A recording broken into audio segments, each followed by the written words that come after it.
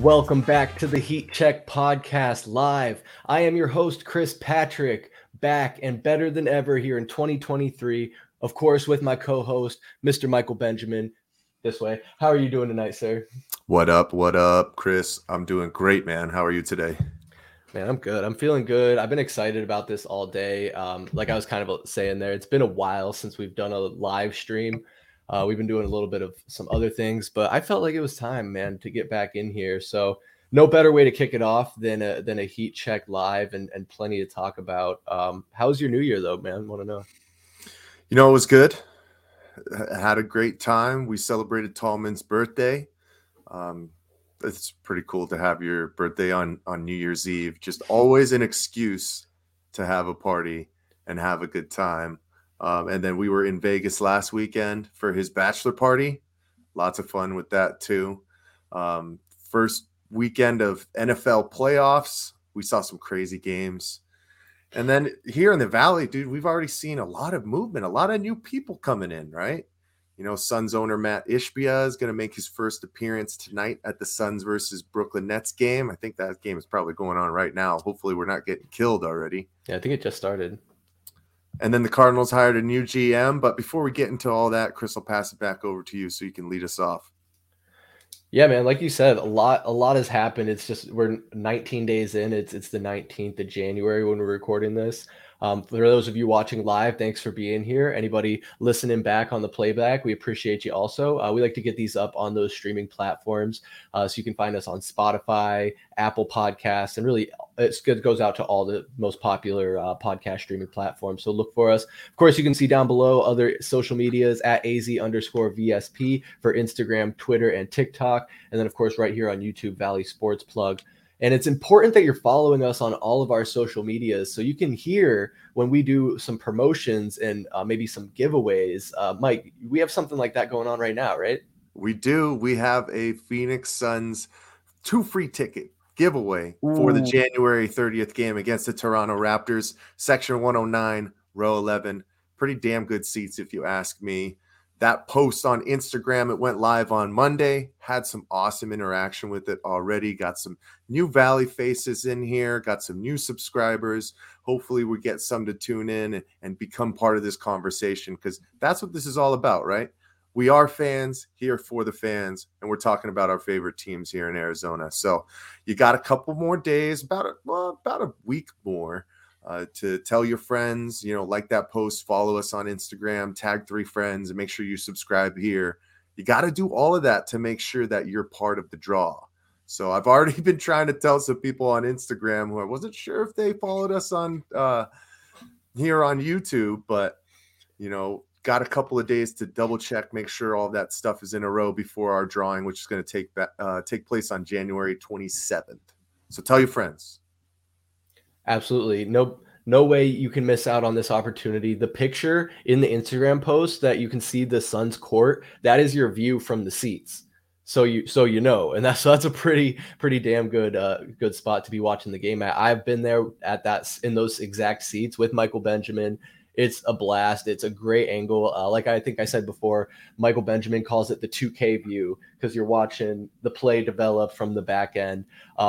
Hopefully it's better when you got the Suns coming down, but either way, it's always good. Yeah, you can hear the shoes squeak. You can almost smell the sweat from the players on the floor. I don't know if that's my favorite thing, but, just going back to my days as a ball boy. But, make sure you enter. We want to give those away to some people and get you to a Suns game. And that might be right around the time frame when our boy Devin Booker is back. So I'm crossing my fingers for the folks who win it for that to happen for sure. Yeah, I'm gonna really excited. I think it's gonna be a lot of fun. We're gonna try and come up with a fun way to maybe live stream the drawing, so it's fair and legitimate. Come up with a method for it. But right now, it's just important that, like Michael Benjamin said, you're commenting on Instagram, following on YouTube right here, and tell all your friends about it, and make a deal with them. If you tell them about it, they got to take you if they win. Easy as that. But Mike, you did say there a lot of the things that are going on in the Valley right now with the Cardinals, the Suns. Mainly the Cardinals and Suns. I don't know. I think we need to start focusing maybe a little bit more on what the Coyotes are doing in 2023, much to maybe VSP Tallman's chagrin. But we'll navigate that as we see fit. But for right now, I think I want to kind of talk to you about kind of some of the craziness we saw in Wild Card Weekend and those games. And so just looking at where it all started on Saturday morning with the Seahawks versus 49ers. At halftime, it looked like it could be a game. It was 17-16. And then the 49ers just ran away with it. Brock Purdy is looking like the man. We can talk about the game specifically, but more broadly, what kind of implications does this have for our outlook of the NFC West going forward with this type of talent in the division? Yeah, I mean, we were thinking about this might be the year for the Cardinals to capitalize, right? We finally saw Russell Wilson, one of our biggest nemesises. That's a word, right? NFTs? One of our biggest nemesis in the NFC West from the Seattle Seahawks finally leave. We thought the Seattle Seahawks were going to be a train wreck.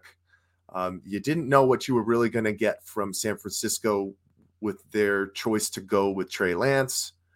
And then Los Angeles, they're coming off of a Super Bowl win. So the Super Bowl hangover is a real thing. And they got bit by that big time this year. But we had some crazy things just go certain ways. I mean, Geno Smith looked like a guy who is having a resurgence in his career. I wouldn't be surprised if Seattle brings him back next year and just rolls him out there once again. And the 49ers, once you lose Trey Lance and Jimmy Garoppolo, you think to yourself, okay, there's no chance. I know how great their defense is, but that scheme and those weapons that they have are just clicking at the right time. And Brock Purdy is just leading the ship exactly how he has to. I know that game against Seattle this past weekend, he was a little bit off to start the game, had some balls sailing, but he finished strong and it ended up being a blowout. And that's what you want, right? You fight through that adversity. So the Cardinals have some catching up to do. And, you know, a lot of it's going to come down to what happens with Kyler Murray, how he comes back from that injury, and how you build this offensive and defensive lines, because the game is won in the trenches. And right now, those are our weakest points. And we're soft there. And it was very apparent this entire year. I mean, we've been down this road plenty of times, so we're trying to look forward as best as we can.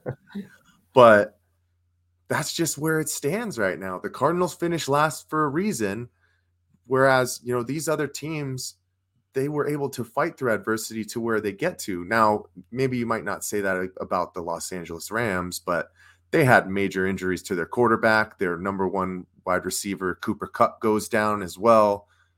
And sometimes you just kind of toss that one up because you did win a championship last year. So I think Rams fans will be okay with what happened this year and just try and rebuild and reset.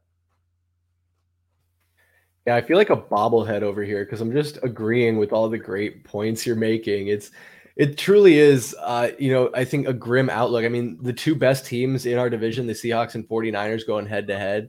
And it's not like the Seahawks did terrible. Of course, like you said, Geno Smith, he's kind of had a resurgence, of course, coming from the Jets. But you look at this game, even Geno Smith, 253 yards passing, 23 of 35, 2 touchdowns. DK Metcalf had 10 receptions, 136 yards and 2 touchdowns. That's a guy the Cardinals could have had. And a guy in Brock Purdy, like you said, a couple errant throws, but overall finished 18 of 30, 332 on yards and 3 touchdowns himself. And I don't think he's lost since he took over the reins at starter. And you can argue, and we've said, like, he does have the weapons. He has Christian McCaffrey, Eli Mitchell, George Kittle, Deebo Samuel. I think Deebo Samuel's healthy, right? Is he playing? Yeah. Oh, yeah. Yeah. So all those guys, man, they're firing, they're healthy. And then you add in that Kyle Shanahan is their coach, a guy that's proven to be successful when it comes to coaching and formulating an offense. So I'm nervous that the 49ers have seemed to, in such a short time, maybe a decade or so, had 3 separate times where they were good, bad, good, bad, good. And they can turn it around and make it to the playoffs and be competitive. Whereas the Cardinals have just been sitting here spinning their wheels. And I think a lot of that will, of course, you can say it has to do with Steve Keim. He's the common denominator and the guy that's been here that same time period.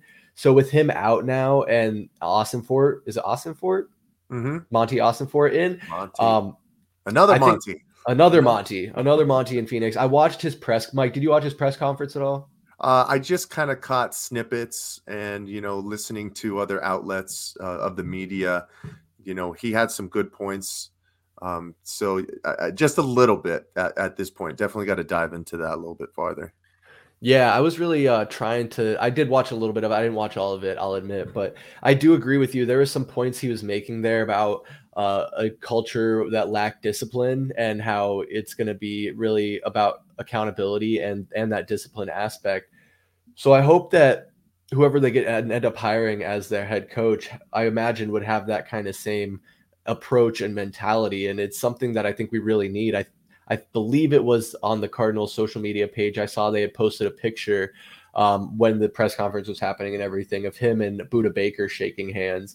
And I think that's one guy on this roster who you could tell in watching Hard Knocks was just really frustrated with the direction of the team and the way that things were. I can't even say were getting done. I would say the way that things weren't getting done. And he's literally crying, pleading with his teammate. And I know we joke about it, but really it just seems like they're just waiting to go home and play Call of Duty and then show up and make waffles in the practice film room and be on Hard Knocks and dick around. It's just embarrassing, man. And Cardinals fans, Arizona sports fans, we all deserve so much better. Anyone who's been loyal to this Cardinals team deserves better because honestly, this false bill of goods that's been sold to us time and time again and the lack of stability. I think we had a false sense of stability in the Larry Fitzgerald years because he was that guy who was constantly there and constantly making other people look good and being that professional. And once he was gone, these last couple seasons, it's just been a mess. Kind of all over the place with this rant on spurring off a question about the 49ers. But boy, if you guys can't tell, it's been a couple weeks. It's been like 3 weeks, I think, since we did a live stream. So I got a lot of pent up thoughts and feelings on these teams. So I was going to say you got a lot to unload, but hey, yeah, man, that's what we're here for, right? Exactly. But I do want to take a look one more time over that wild card weekend and just For the sure. generalities of what we're seeing in the NFL right now. Very exciting, man. Very exciting. I'm still a little bit pissed off at you, Chris. I'm pointing the finger right at you. Uh-oh.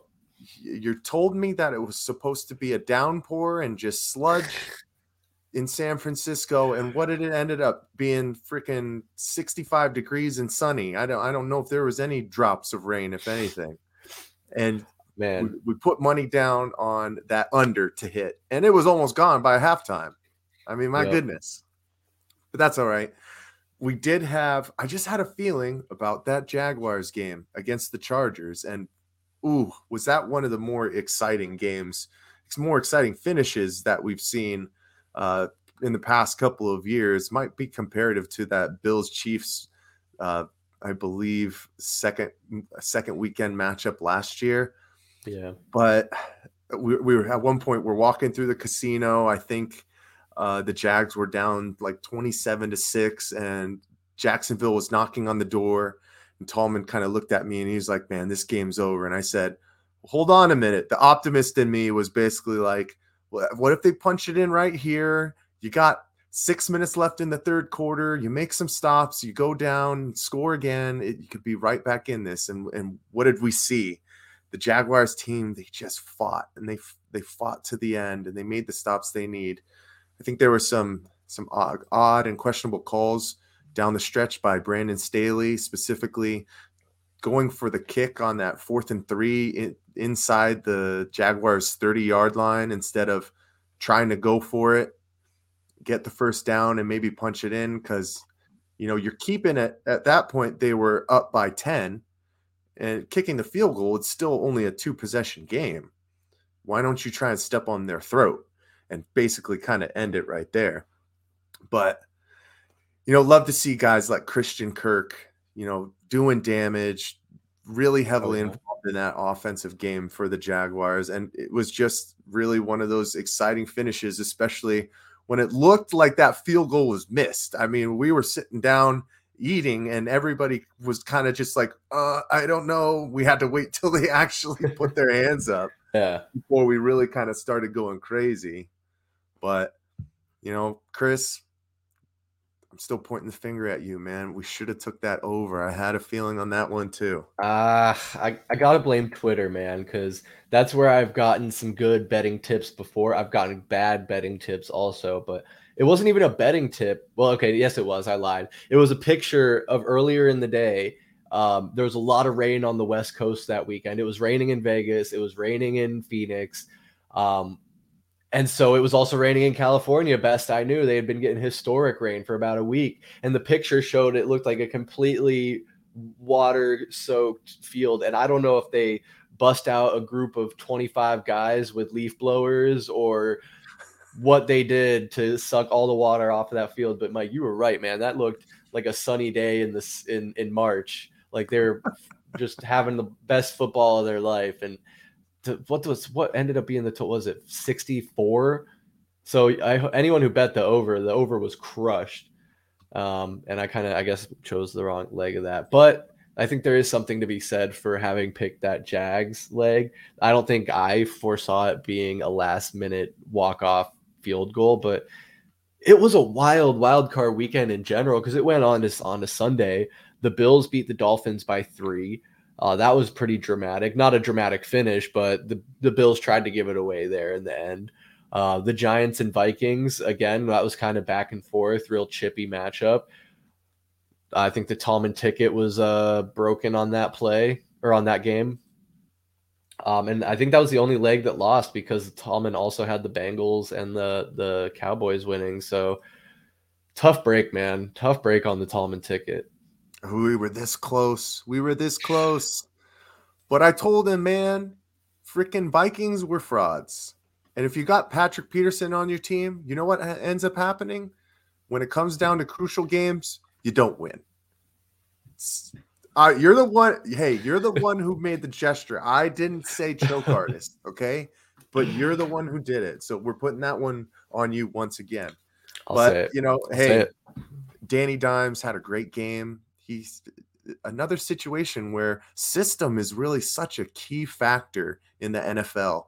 You got to have some weapons around you as well. Saquon Barkley's finally healthy, got some better receiver weapons as well. But, he was using his legs. He was making crucial throws. And, of course, Kirk Cousins on 4th and 8 throws a 3-yard dump-off pass that had no way of getting the first down. Those are always the biggest head scratchers to me. I used to see that with the Cardinals a lot when we would go for it on 3rd and 8, or it was 3rd down, 3rd and 8, and we're throwing 2-yard in cuts. It's like you're not even giving guys opportunities to get the first down. What is the point? Yeah. Well, dude, and what I think is crazy in that game with the Vikings defense, you mentioned, I don't know how much Patrick Peterson was at fault for this, but Daniel Jones had 17 carries for 78 yards. Like they were just dropping back into coverage, and Daniel Jones was like, "Oh, I'll walk into a first down, and if you guys just want to let me march down the field like this." Like Saquon Barkley only had 9 carries and 53 yards. I mean, granted, he did punch in 2 touchdowns, but it's like, come on, man, you're just giving up how many first downs to the quarterback just being able to be uncovered, walking right across. So you're 100% right. The Vikings were total frauds. We did see that. There was writing on the wall. No one suggested to Tallman that he take the Vikings, right? That was his own decision. Dude, Okay. Nobody. Okay. No. That checks out. It wouldn't have been me, because it wouldn't have been me. That's for sure. I don't trust, I don't trust Kirk Cousins in the playoffs. Come on, man. It's just the guy who he is, what he is. The Giants had a really good year. They did falter against some bigger opponents, but they were on the right trajectory. Whereas, the Vikings had an incredible year, but they had one of the worst point differentials for a team that won as many games in NFL history. I think it was a negative point differential, and they won like 12 games. But Kirk Cousins, he is what it is. And I'm just very happy that the Vikings lost, because going back to Patrick Peterson's comments about Kyler Murray, keep our names out of your mouth, or you will see It's karma come and get you at the end of the day. You know what I'm saying? Yeah. No, absolutely. It's just so funny that he, Patrick Peterson, trying to act like he's taking the high road or being the better guy or something, and like he doesn't care, but then we'll go around chirping on podcasts, talking smack about Kyler Murray, and so you get what's coming to you. I think what I also was curious about from this weekend is the next game there, that Ravens Bengals game. I don't know if you saw on Twitter, but someone went back and commented on a post we had back in week 6. I was trying to find it here, but I couldn't. And I was basically just making some observations about the league at that time. I think I basically said something about Aaron Rodgers is like a fraud. The Steelers defense is good despite having some of their key players injured, and then also that the Bengals were frauds that should have never been in the Super Bowl. And so this person, clearly a Bengals fan, commented basically that I got like 2 out of 3 right or something like that. And I guess, he's right. The Bengals are going on to the divisional round, but they beat a Ravens team that started Tyler Huntley, their second string quarterback. Now, I don't want to take anything away from him. It seems like he's getting the job done. He's a pretty good quarterback, but how are the Bengals going to stack up against Buffalo coming up this next week? I know, again, you can have similar criticisms of Buffalo barely squeaking by the Dolphins and their backup quarterback. So I don't know. Just do you think that fan is right in his assessment that I maybe misread the prediction, or do you still think I might be in line that the Bengals are a bit of frauds? I don't know. I feel like we kind of have a reputation of we're like the 2 out of 3 correct podcast or group. You know what I'm saying? Like the Tallman ticket, it's always just right there. Like we almost are there, but no, True. no, he's not right. I mean, you're talking about the Bengals going down late in that fourth quarter. If Tyler Huntley actually stretches over and scores that touchdown right there, then they're down late in the fourth quarter against Tyler Huntley. I mean, they had to miraculously get a strip while he's reaching out, and then Sam Hubbard runs freaking 95, 97 yards to the house for them to win that game. I think one of the other things, too, I was a little bit disappointed in the Buffalo Bills and Josh Allen, his inability to hold on to the football and some of his poor decisions. One thing that we've gotten more common to is that just is kind of who Josh Allen is. He'll make some odd reads and throw one away once a game. I mean, my goodness, I've had him on my fantasy team the last 2 years. The guy fumbles every single game. Now, not every time it's, recovered by the defense, but he can't hold on to football. And not to say that he's reckless, but it's a big part of his game. He's stretching out. He's taking hits because he's a big bruising guy. But I think that the Bills more so put themselves in a hole and made that game closer than it should have ever been with the amount of turnovers that they had. I mean, at one point, I think they were up to 20-0. So that game could have been a 49-0, a 49-7 game. Just like that, if Josh Allen doesn't have 2 of those turnovers.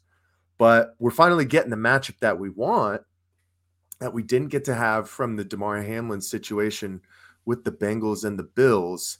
And I have a feeling that the Bills are going to be able to shore it up and hold on to the football, make better decisions. And we'll see with Cincinnati, especially now since it's in Buffalo. I mean, the one thing about that week 17 game was those first 2 drives, and I know it's a very, very small sample size, but the Bengals were driving, and they were driving at will. They scored on that first possession, and they were moving down the field on that second one as well, probably going for a 14-3 lead.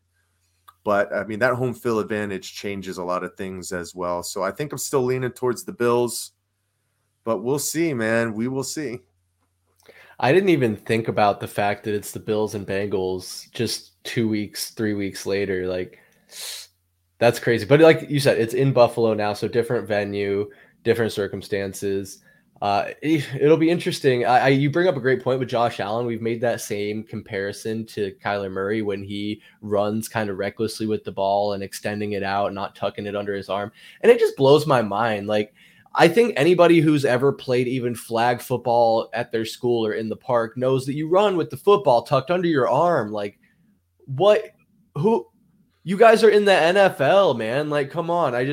It doesn't make sense to me. And I get like, I think it has to do with maybe them being able to run faster or be more agile or something like that. But at the end of the day, isn't protecting the ball the most important thing? And if you're close enough to a player where you're going to get hit, tuck it up. I don't know.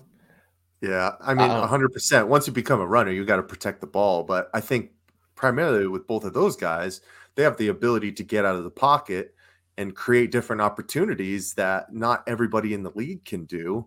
So once you get out of there, you still kind of have it within your pocket, like you have the ability to throw, and then you might see a lane, and it's more so kind of just a subconscious thing like instinct just to put it to down. just get in the stride and not really tuck it.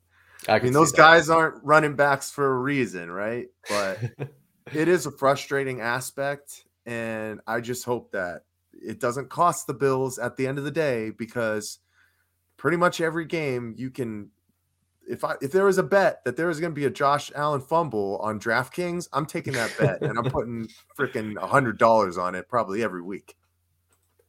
That's bad. That's terrible. And you bring up a great point where the outcome of that game would have been a lot different had he not given him those possessions and with favorable field position. I mean, shit, Josh Allen had to put in work, 352 yards passing and 3 touchdowns. I mean, I know 31-34, that's a pretty high score, but making it harder on himself when he turns it over like that. But I think to speak on the coming matchup against the Bengals, I think as long as he can hone that in a little bit and control the possessions, it might be a closer matchup that the Bills have a chance at.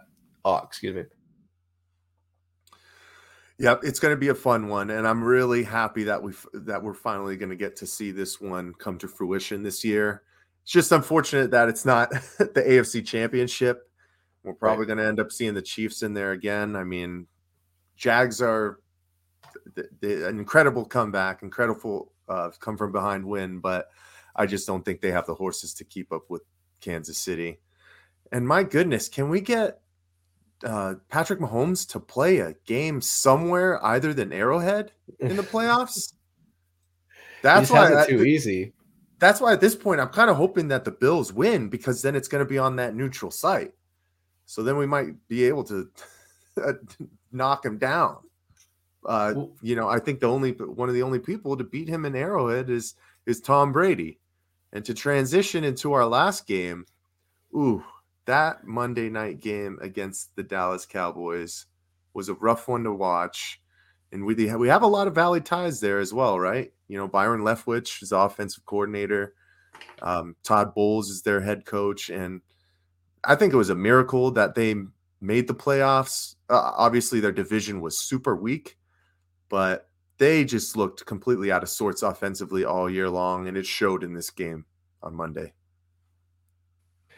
Yeah, dude. 31-14. Tom Brady had 66 pass attempts, dude. That's twice as many as Dak Prescott.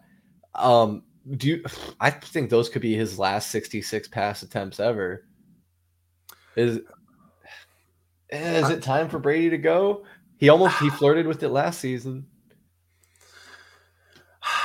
I, I'm still on the fence where it's like he still has the ability with his arm. His arm has held up, right? Differently than Peyton Manning, but his legs just aren't with him anymore. And you can tell once he starts to sense that pressure early, he's going even more towards his checkdowns now, even with his time with the Patriots, because that seemed like it was a lot of their scripted game plans as well. But, when Mike Evans is kind of your main deep threat and Chris Godwin just wasn't the same, he's gone through so many different injuries. Julio Jones is basically kind of like AJ Green. They're just at the end of their careers. Right. You're going to get one kind of good catch a game out of them. And I was very impressed with what Dak Prescott did. He controlled the pace. He kept going down the field. He found Dalton Schultz, his favorite tight end, multiple times in the end zone. and that defense is kind of humming. So I think this Giants Eagles matchup this upcoming week is going to be a real fun one as well. We'll see how they'll be able to contain Danny Dimes if he does get out on the run a whole lot more as well. But you know, I can't have the Cowboys win and make the Super Bowl, Chris. I just can't. I can't do it. I can't. I just can't stand the Cowboys, man. And I have some friends who are Cowboys fans, and by and large, they're obnoxious. So we just need to not have the Cowboys be successful, in my opinion. And they're another one of those teams where it's like, I know it's changed now because what is it? The Patriots have six. Patriots have 6 Super Bowls. Steelers have 6 Super Bowls. Tommy Boy has 7. Tom has 7 though. So Yep. Tom has more than any franchise. That's impressive. Yep. More than Jordan. Well, and I made a mistake here on the game. So it's actually Giants Eagles and then Cowboys 49ers. So we might not even have to worry. I mean, the 49ers, we'll see. But I think we're getting close to that. We're getting close to that matchup for Brock Purdy if he's really going to be able to hold up. I know San Francisco 49ers have the best defense in the league for a reason, numbers-wise. Right. But, you know, like what happened last week, he started off a little shaky and did finish strong, but Cowboys are a different animal than the Seahawks. And if they keep going even further, the Eagles are definitely a different animal. So we'll see. We'll see. Definitely going to be tuning into the playoffs this weekend. Very excited. We're going to have some maybe content that Super Bowl weekend where it's the the Waste Management People's Open and the Super Bowl weekend all in one. I know we were talking with VSP Tallman about maybe getting down to the golf tournament there. I know I hate to keep promising you guys content, but I'm too much of an open book, you know, Mike. Like I'm very excited about it. Want to tell the people what we're doing. It's funny. I did mention the Vegas trip a couple times prior, and the only content we put out from Vegas was the Tallman ticket. It was the Tallman ticket. But hey, we had a lot of things going on, man. We did. It was a short trip too. Right? It was a short trip too. Right. Sometimes you just got to throw that line out and reel it back in just a little bit, see who's biting. But I told you guys I would definitely want to go to the Phoenix Open, so we'll see what kind of content we can make out of there. And I'm sure as the playoffs continue, we'll do kind of some more discussions in regards to what's going on in the NFL playoffs, because not only are we Valley fans, but we love the sports. We love football, and we just love the action of the NFL playoffs right now.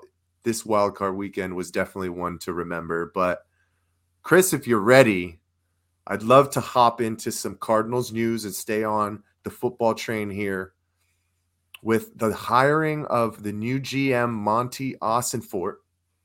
I believe he was kind of a director of player personnel with the Titans, spent multiple years with the New England Patriots, and is a fresh face to this organization. The first time that they've gone outside of the organization for a GM hire since, I believe, 1994. So Michael Bidwell, he did the right thing, which I hopefully I'm speaking for you here, Chris. I know I'm speaking for Tallman here. He did the right thing with letting go Cliff Kingsbury and Steve Keim and moving into a new direction. So how are you feeling about the hiring of Monty Ossenfort so far? Yeah, I've been really impressed. I mean, we did talk real briefly there at the beginning about his press conference and about how he wants to have this new culture of professional. Well, I'm messing it up. What was it that he said? He more disciplined, I think was the word. Because it's true. We saw, and we even said that Cliff Kingsbury, as much of you could say he was a player's coach, it almost seemed scared or unwilling to come down on these guys and be the hard ass. And the coach shouldn't be there to make friends. He's there to win games. And you see what happens when you don't win games. You get fired and you buy a one-way ticket to Thailand, never to be seen or heard from again. And that's what Cliff Kingsbury did. I mean, I can't say I blame him for not wanting to take any jobs, because as long as he's not taking a job, he's still getting paid for the next 5 years. And I've also heard, I was listening to the radio, they said that he's a pretty savvy business guy and has invested his money well. So he probably doesn't even have to coach again. And quite frankly, that's probably what he should do. But if he goes and coaches somewhere else, that's not my problem. But back to your question about Monty, I like it, and for a lot more reasons than just him personally, because we'll get to know Monty Ossenfort and we'll see what kind of guy he is, what kind of personnel he can bring in. But I think just what the hiring of him symbolizes for the organization, and Michael Bidwell firing Cliff and letting Keim go. He got fired though. Let's not sugarcoat it. He said, you're either resigning, walking away, Keim, or I'm firing you. And you've been here so long, you've been a part of this organization for so long that I'm going to let you do it gracefully. I mean, they talked even about in the press conference that this is a family run business, if you will. And as much as you can see the NFL and all these teams as just one giant corporation or company, it really is each team is individually owned and operated to some extent. And it's been in the Bidwell family for its entire existence. Correct me if I'm wrong. But the Cardinals being one of the oldest franchises going back to Chicago and St. Louis. St. Louis, yeah. Okay, perfect. Yeah. So I think what it symbolizes, though, is that Michael Bidwell is willing to sacrifice the money and pay Cliff that dead money for 5 years. He's willing to part with Keim, a guy that's been with the organization so long. And on top of it all, he's willing to interview multiple candidates and find someone that is a good pick. Because I was trying to remember, but you remember the dreaded Steve Wilkes hire. I feel like that was a pretty rushed process from what I remember, them not really doing too much to interview a larger pool of candidates. Is that right from as far as your memory serves? Yeah, because that came, on the tail end of Bruce Arians telling them that he was hanging it up. So Yeah. it was kind of a rushed process and they needed to get somebody in here. But, we saw what happened. He lasted a year. I think that was the time frame where we really needed to do the hard reset, and we should have let Steve Keim go at that point as well. But, sometimes you got to wait a little bit for the good things to happen in life. But, so far, I'd say that Monty is saying all the right things, right? Buda Baker symbolizes everything that we want this franchise to be. 100%. I mean, consummate professional, all pro level guy, multiple Pro Bowls, and a team first guy. I mean, dude, the guy almost broke his ankle and he was back like in 2 weeks. Like he's back on the practice field 10 days later. That doesn't happen if you're just kind of a caustic guy and you're thinking about yourself. He wanted to be out there for his team. And one of those other things that you mentioned, I think earlier too, is that we're checking the ego at the door, right? And read into that what you want. Are we throwing shots at people? I don't think so. I think you're just he's coming in to set the tone right away, right? We're going to be different. We had all these off the field nonsensical issues that were in the limelight other than the play that was on the field. We're going to keep things in house. We're going to focus on winning in the trenches and utilizing our skill players, but giving them those opportunities to actually make plays. I mean, Kyler Murray was running for his fucking life all year long and pretty much his entire time with Cliff Kingsbury, it seemed like. So this whole franchise and this whole team needed a hard reset. And there's just a handful of guys that are on this roster that really are untouchable.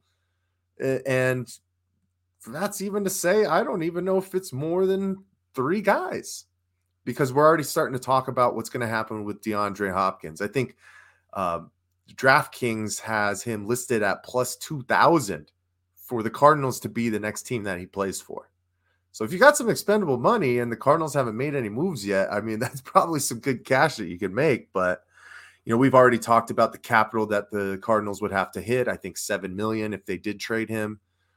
But with what Michael Bidwell has done with the eating of the money from the firings, I think he understands that he needs to rebuild this culture and start retooling things. So I wouldn't be surprised if we don't see DeAndre Hopkins. But I like where we're starting. It's just a breath of fresh air.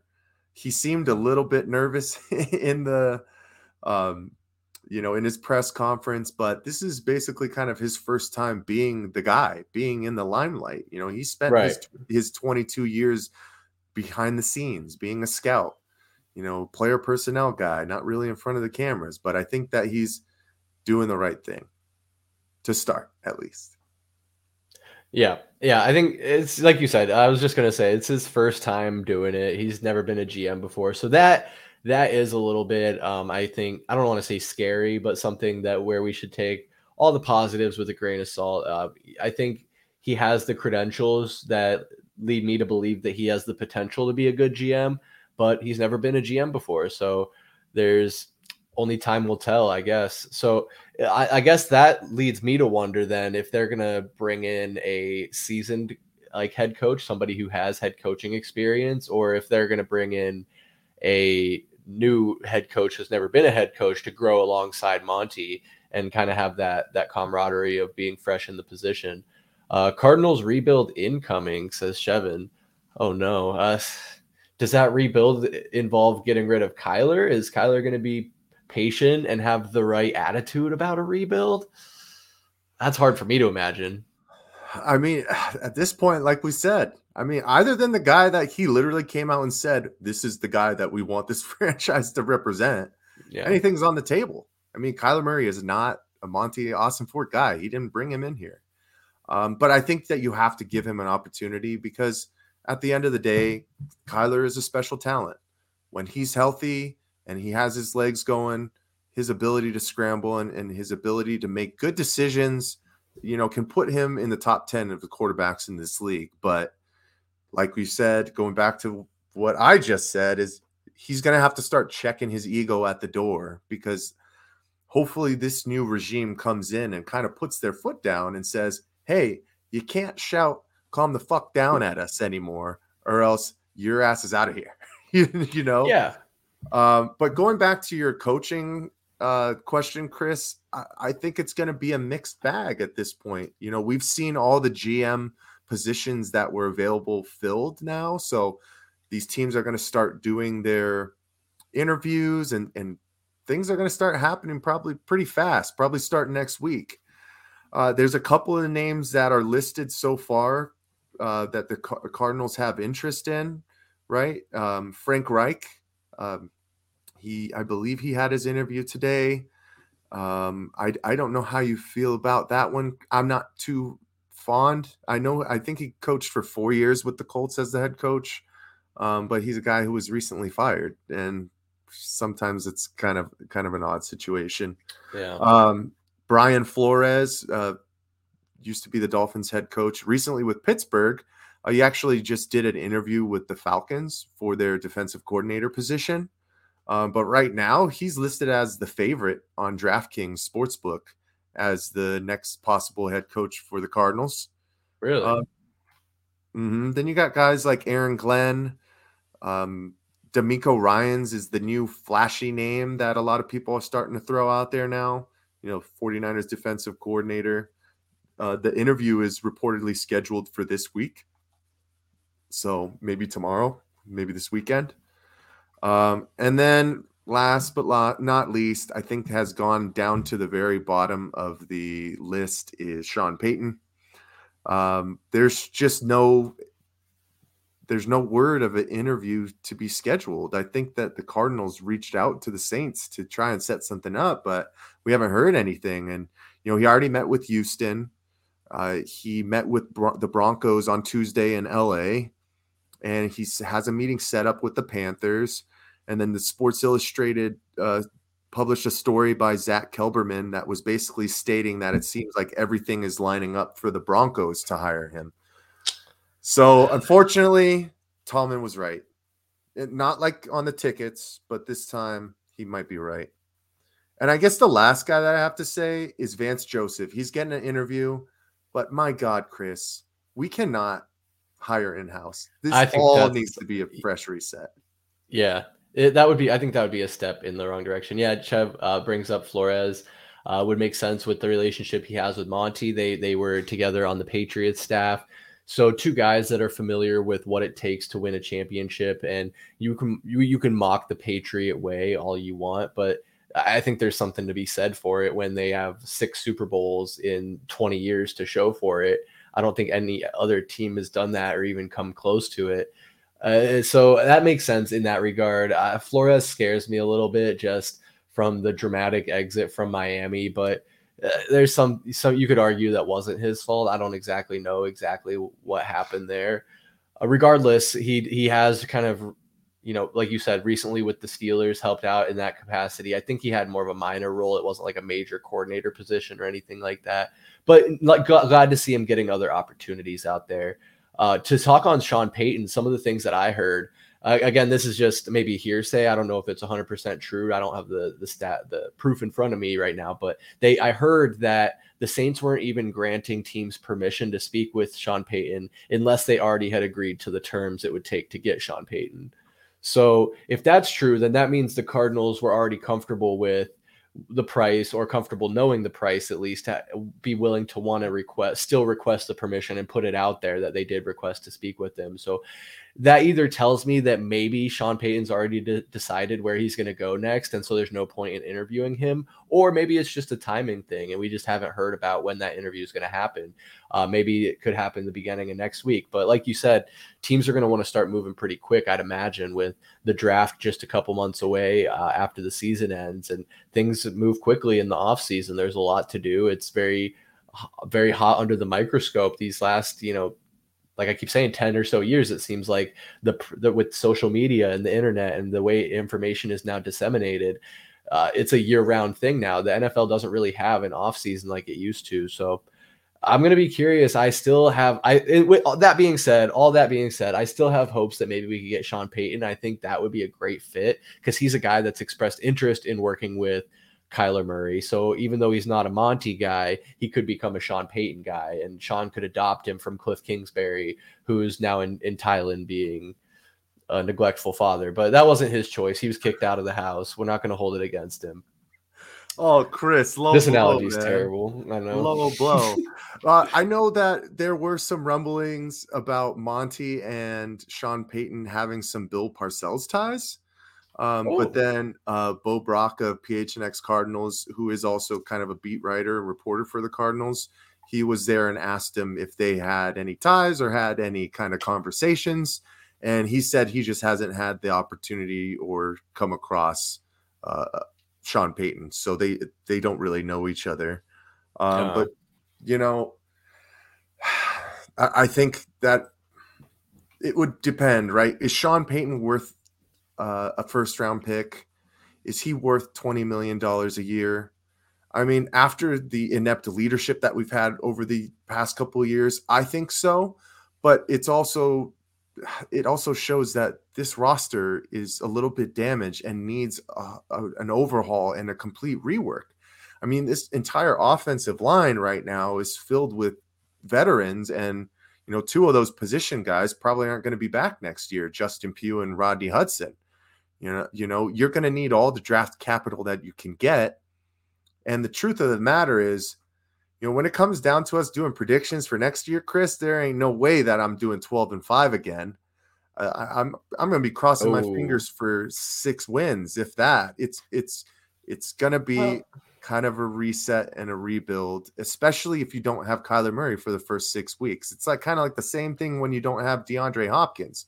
Now, obviously, Kyler Murray matters more for the offense, but it's just that key piece that you don't have to start the season. Can you really fight through that? And it depends on the leadership that you have in here at the end of the day.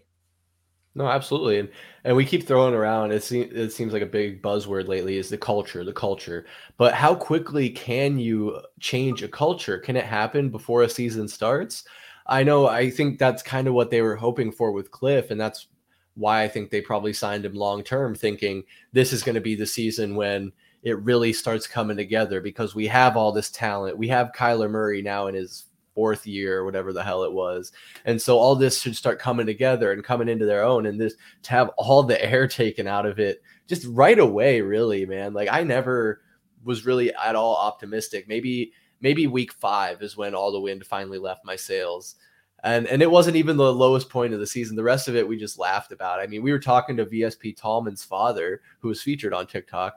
And I think, was it him or was it Sean? I can't remember. We were talking to one of the Tallman family members, and he was just saying, yeah, it was Sean. I'm sorry, it was Sean. He was telling us that he just basically didn't care, win or lose, didn't care at all what happened to the Cardinals this season. And he's a diehard Cardinals fan, like going back. So for him, for us, for all of us to just be so defeated, and now like Michael Benjamin is saying, already no optimism for next season, praying for 6 wins. I just don't know. Well, okay, I'm not saying no optimism, right? I always have optimism for my teams. I always want to hope for the best and that kind of stuff. But, Chev brings up another good point. Brian Dable, he comes in and changes the culture within 1 year, and they've won a playoff game. I'd love to win a playoff game. Chev, I'm sure that you'd love the Bears to win a playoff game too. But I mean, maybe with the number 1 overall pick, you guys will be there really soon. But I just don't know when you do a complete overhaul, right? Because we don't even know what this entire coaching staff is going to look like.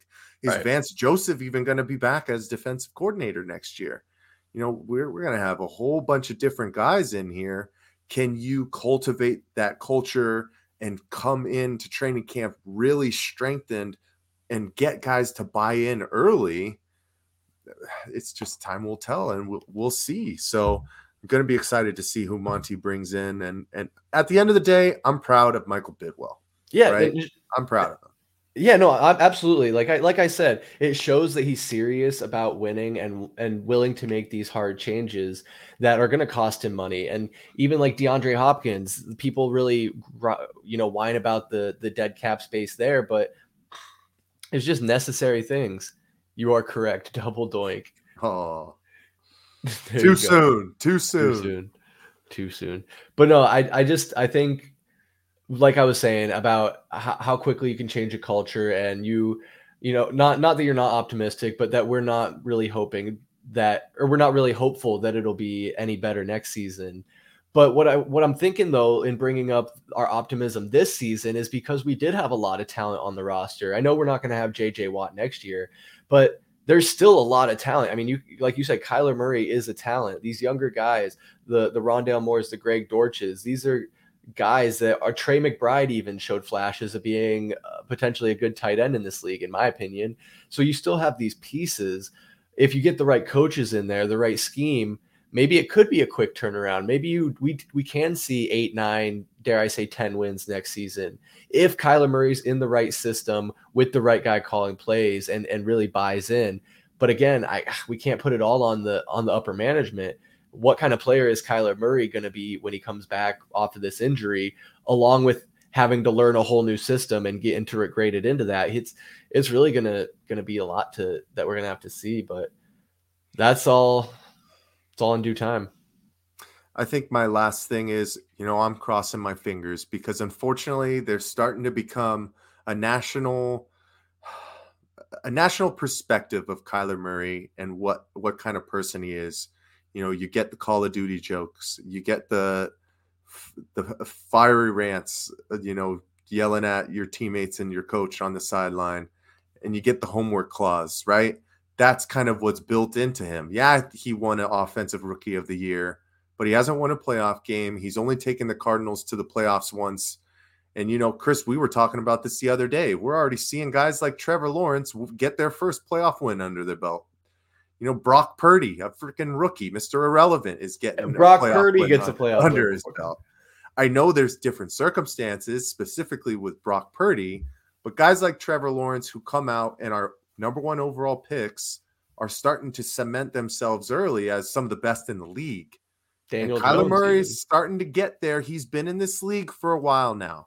I know you're coming off a major injury, but you got to come out and something's got to be different, my guy. Something has to change. And I think it's going to be the perfect opportunity for him to find that next level of not only as a ball player, but as a professional and as a leader, because that's what we need him to be if you're getting paid $258 million. Yep. Yes, sir. So I hope Kyler Murray recovers quickly. I hope he takes the rehab seriously. And we're going to have a close eye on him, man. You know, I've been one of Kyler Murray's biggest critics, and I will continue to do that through the offseason and into next season. But Mike, have you been seeing the Suns game that's going on right now against the Nets? Apparently, Aiton has a double-double in 13 minutes. Yeah, what's No. this about right now? He's at 17 points, 9 rebounds. So he's getting Ooh, there. Getting okay. there. All right. Um, Our but boy man, yeah, Cam Johnson's back, right? Cam's back. Cam's back. It's 65-51 at halftime as we're recording this live. Just some thoughts looking at the stats because I'm obviously not watching the game, but Saban Lee, who he signed to a 10-day contract, I think about 10 days ago, scored 9 points in just 12 minutes in the first half. So he's making an impact. Like you said, Cam Johnson's back. In 10 minutes, he's already got 13 points. So his impact being felt earlier and often. And I just gotta call out. I'm sorry, I need the floor, Mike. I need the floor because I was getting real upset going on Twitter, going on Reddit, maybe not so much Facebook, but going online and seeing Suns fans talking about the Suns need to tank. We need to mail it in. We need to bench all of our guys. We need to give up now because in the beginning of January, before we're even at the All-Star break, we're having a bunch of wussy Suns fans crying that we're barely a 500 team. We're not even a 500 team right now. But excuse me, do you remember when we weren't even winning 24 games in a season? All of you fuck off, man. Like Chris Paul is injured, Devin Booker's injured, Aiton's been in and out, Cam Johnson's been out. So now we see just getting Cam back what an impact he has. Granted, Kevin Durant isn't playing in this game, but Kyrie's out there, man, and the Nets have been on a roll the past month or so. I'm just saying, y'all need to grow a backbone and understand what we have here in this Phoenix Suns team. Are we the contenders we were 2 years ago? Are we the season's record-setting team we were last year? No, we're not. But I have faith in this team's ability to make those adjustments. Yeah, Chris Paul's not the same player, but we get these guys healthy, and we're going to be right in the mix for the playoffs. End rant. Mike, you have the floor. I love it. You know, how many times have we come on here and said, you can't use injuries as an excuse? You know what, Chris? I'm going to do it. I'm going to do it. Hell Hate yeah. me if you want. When you don't have 4 of your starting 5 and a guy who has been a primary weapon for you, maybe not all the time on offense, but just a consistent player and presence in Jay Crowder, and, you know, your backup point guard's hurt, you know, Josh Okogie almost breaks his nose, Landry Shamit's not playing again, and he's had good spurts as well offensively. You can't win games in the NBA if you don't have your players. Like, that's just what it is. So to completely go tank mode when some of these guys are going to be coming back shortly. I mean, Cam Johnson's back tonight, already making an impact, like you said. Devin Booker's being reevaluated on the 23rd. He might be back by that Toronto Raptors game that you might be able to win tickets to. Follow us on Instagram. There you Sorry, go. shameless plug. And, you know, you don't have Chris Paul, who is still a guy who can rally the troops and get everybody involved. It's just really hard to stay in any of these games. And that's what we've seen this past month and a half. I mean, we've got our asses kicked early and often a lot of these games. So it's nice to see a change of pace with a halftime lead. We'll see if they can squeak it out here, but this is no time to just shut them down. I mean, Devin Booker's going to be back, and he was playing at an all-NBA level once again, right? And Monty Williams, I'll give him some credit. He has been trying his best with his lineups to put guys in better situations and trying to figure out what works. But when you have that many guys hurt, it's like trying to put a square peg into a round hole. Like, it's not going to work. So Yeah. we just got to get some guys back, and hopefully right before the All-Star break, maybe we can get some momentum going into that and go on a run and be in the play-in tournament. I'll take that at this point. Playoffs, baby. Hell yeah. It's got to be playoffs. Any way to get in. I'd like to not be in the play-in tournament. That makes me a Well, little obviously. nervous, but you know, I'll take what I can get. Any way we can get it. But no, you're absolutely right, Mike. I think it's fair to blame the injuries, especially when it's your top guys. I mean, you can in the NFL they always say next man up. In a lot of sports they say next man up. But the NFL has a 52-man roster. In the NBA, you have a 15-man roster. So if 5 of your guys are out, that's literally a third of your team. How are you supposed to operate? These are the best players in the entire world playing in this league. So having 5 of the best players on one of the best 30 teams and 32 teams, 30 teams, 30 30. teams in the league. It's just ludicrous. And so these fans who I don't even understand where that logic is coming from, because we still have once these guys come back, we're going to have all of February, all of March, and all of April, I think, or most of April. And that's a ton of time to get back in the mix. And like I said, we're barely over the halfway mark for number of games we're going to play this year, not even at the All-Star break yet. So take a deep breath. I'm going to do the same. I'm going to calm down. It's going to be all right. Having Chris Paul out there, like I said, he has been a different player this year, but one thing he can do is control the pace of the game, which is something we've desperately needed. I mean, Mike, you've seen the way that this team can just be lost at times, chucking up 3-pointers like they have no direction in life, like wayward children at the park who all they do is get the rock and chuck it at the backboard and hope a 3 goes in. It's just crazy. So gonna chill, gonna calm down, and gonna see what happens. I mean, 4 or 5 days from now, like you said, D-Book's gonna get reevaluated. I'm sure he wants to get back out there. So if it's an option, be sure that you'll see him back out there. I mean, heck, even this morning, I think I saw a report that they were flirting with the idea of bringing Chris Paul back tonight. So he's right around the corner from coming back. So honestly, that game on the 30th, we could have a full squad ready to go. I mean, a full squad minus Jay Crowder, of course. Let's not be crazy. Oh, and we're going to talk about him here just shortly. But you're exactly right, Chris. Calm. I'll pull Kyler Murray. Calm the fuck down, people. Relax. I mean, right now, it is a 2.5 game difference between the 5th and the 12th spot in the Western Conference. We're still early enough that there is plenty of moves to be made and resetting of the seeds. Is a top 4 seed really plausible at this point? I mean, I don't know. It really depends on how fast you get back to full strength. And if you can just really hold the tide, just, stem that huge wave right now. I mean, and stick around right around 500, right? And we're 21-24.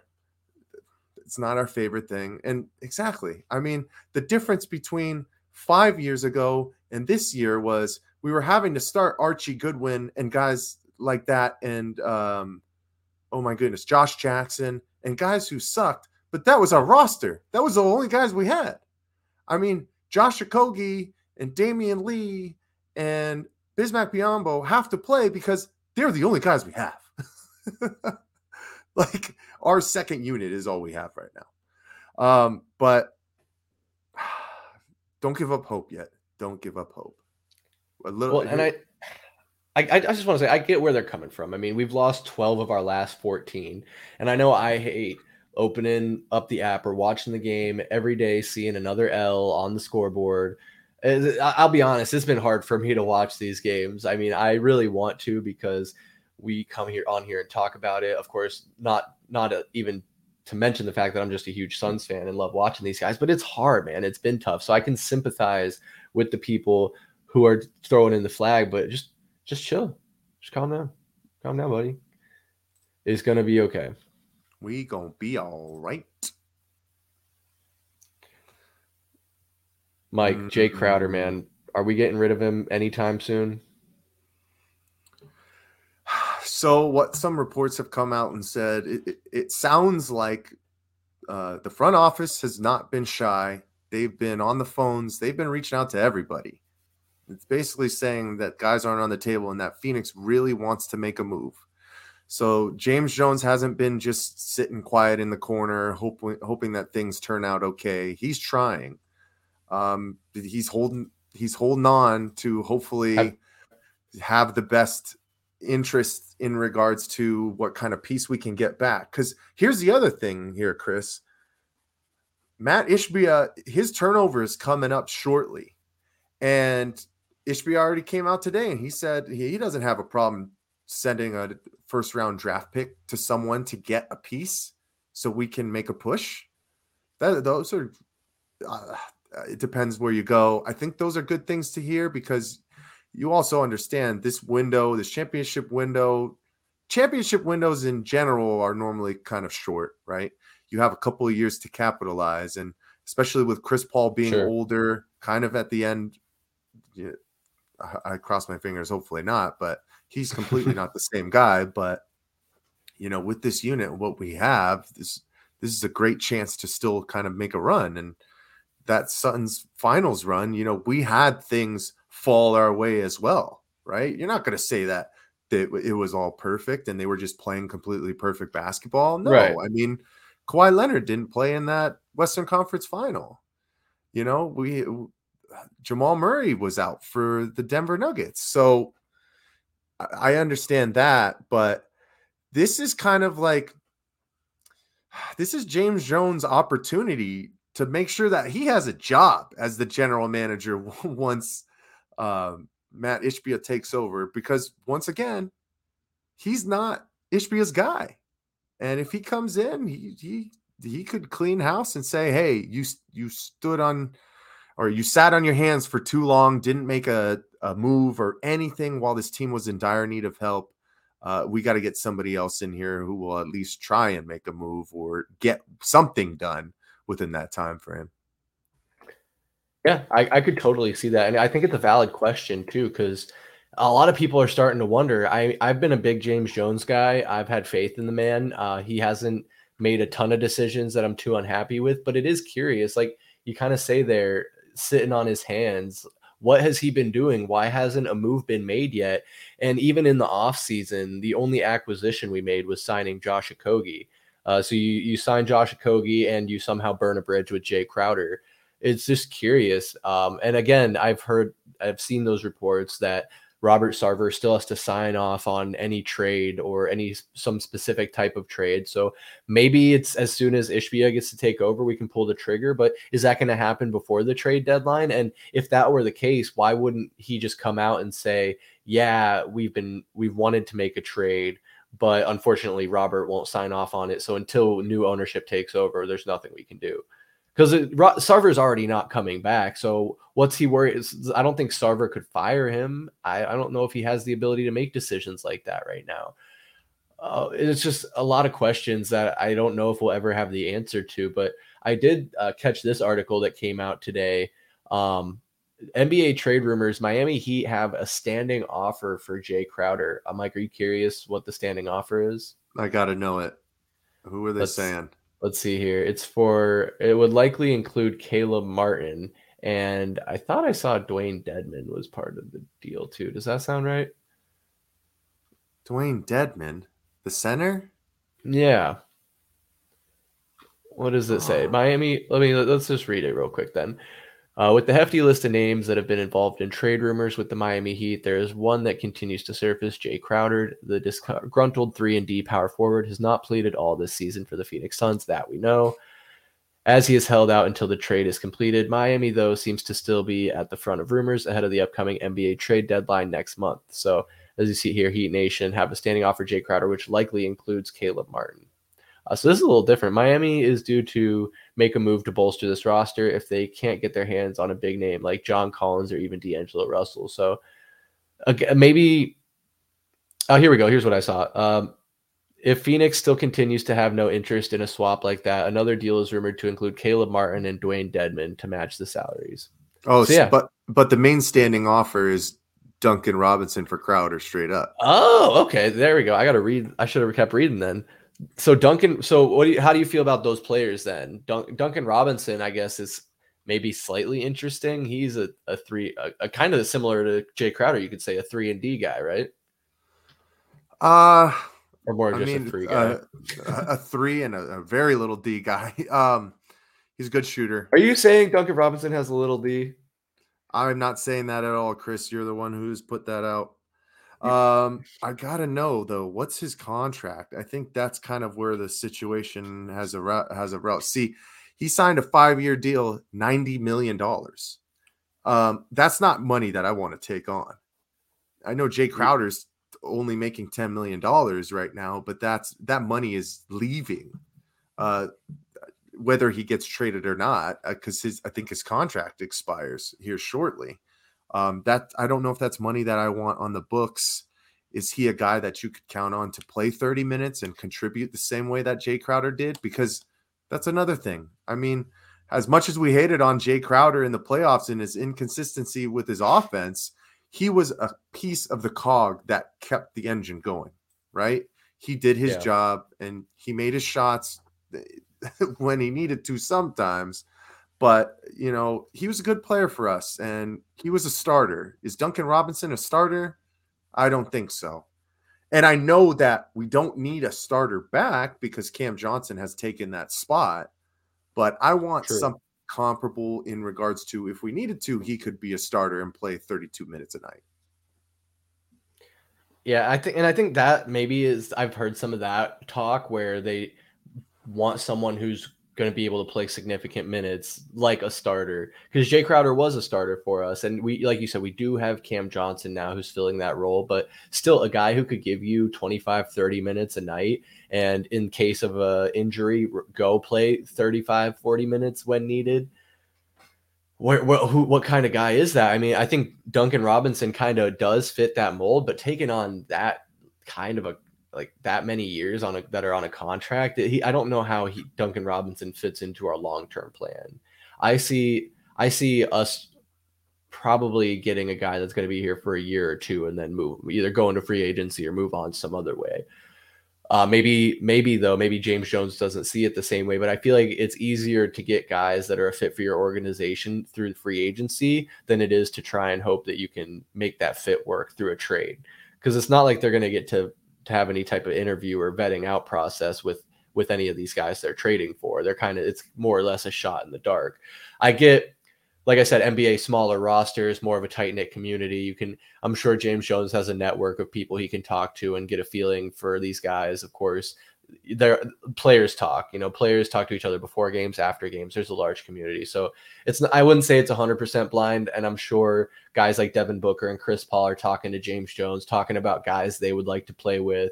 We'll see. It's just curious to me that not a deal hasn't been done yet, and that there have been a ton of rumors swirled out there. It's not like this Miami Heat rumor with Duncan Robinson, Dwayne Dedmon, and the like are the only things we've heard. It's been Pacers, it's been Lakers, it's been Devin Booker going to the Lakers, it's been all sorts of crazy mess, but something has to get done. I don't really care at this point. I just want to see it I've said it before. I just want to see it get executed and put to bed. I don't even care at this point what happened between Jay Crowder and the Suns. All the cryptic bullshit, though, it's just a dark cloud over this team that we don't need right now. Sooner rather than later, my friend, that day will be here. I promise you. That's the next notification I'm waiting to get. We got BG home. I got that notification. Now let's get Jay Crowder out of here. We got BG back. Let's get Jay out of here. Send him to Perfect. Russia. No, I'm just kidding. Don't send him to Russia. Well, Chris, I think I'm ready to call it a night. We talked some NFL football. We talked about the new GM for the Cardinals, Monty, another Monty in the Valley. Talked about the Suns. Hold the line. Stay strong. Stay strong, Suns fans. We're going to be all right. But I'm ready to rock it if you are, man. You want to send us off? Yeah, man, you nailed it. I know I ranted and raved, and there's plenty more of that I'm going to be doing this year. This was our first live stream back, Mike. Just the two of us. Tallman will be back though. We did our January heat check podcast, so that's up on the streaming platforms.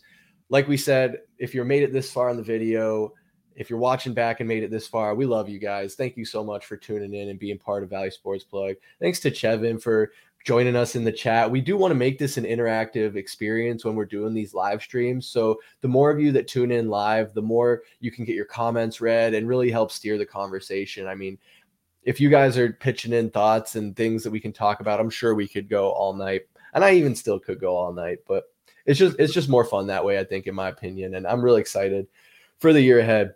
But Mike, I'm getting tired. We're going to be back at it next week with probably a roundtable or something. We'll figure it out, as well as another Suns recap. So make sure you're following us. Make sure you're entered to win those Suns tickets so you can go to a Suns game on the 30th. But for Michael Benjamin and the Valley Sports Plug family, I'm Chris Patrick, and we'll see you next time. Peace.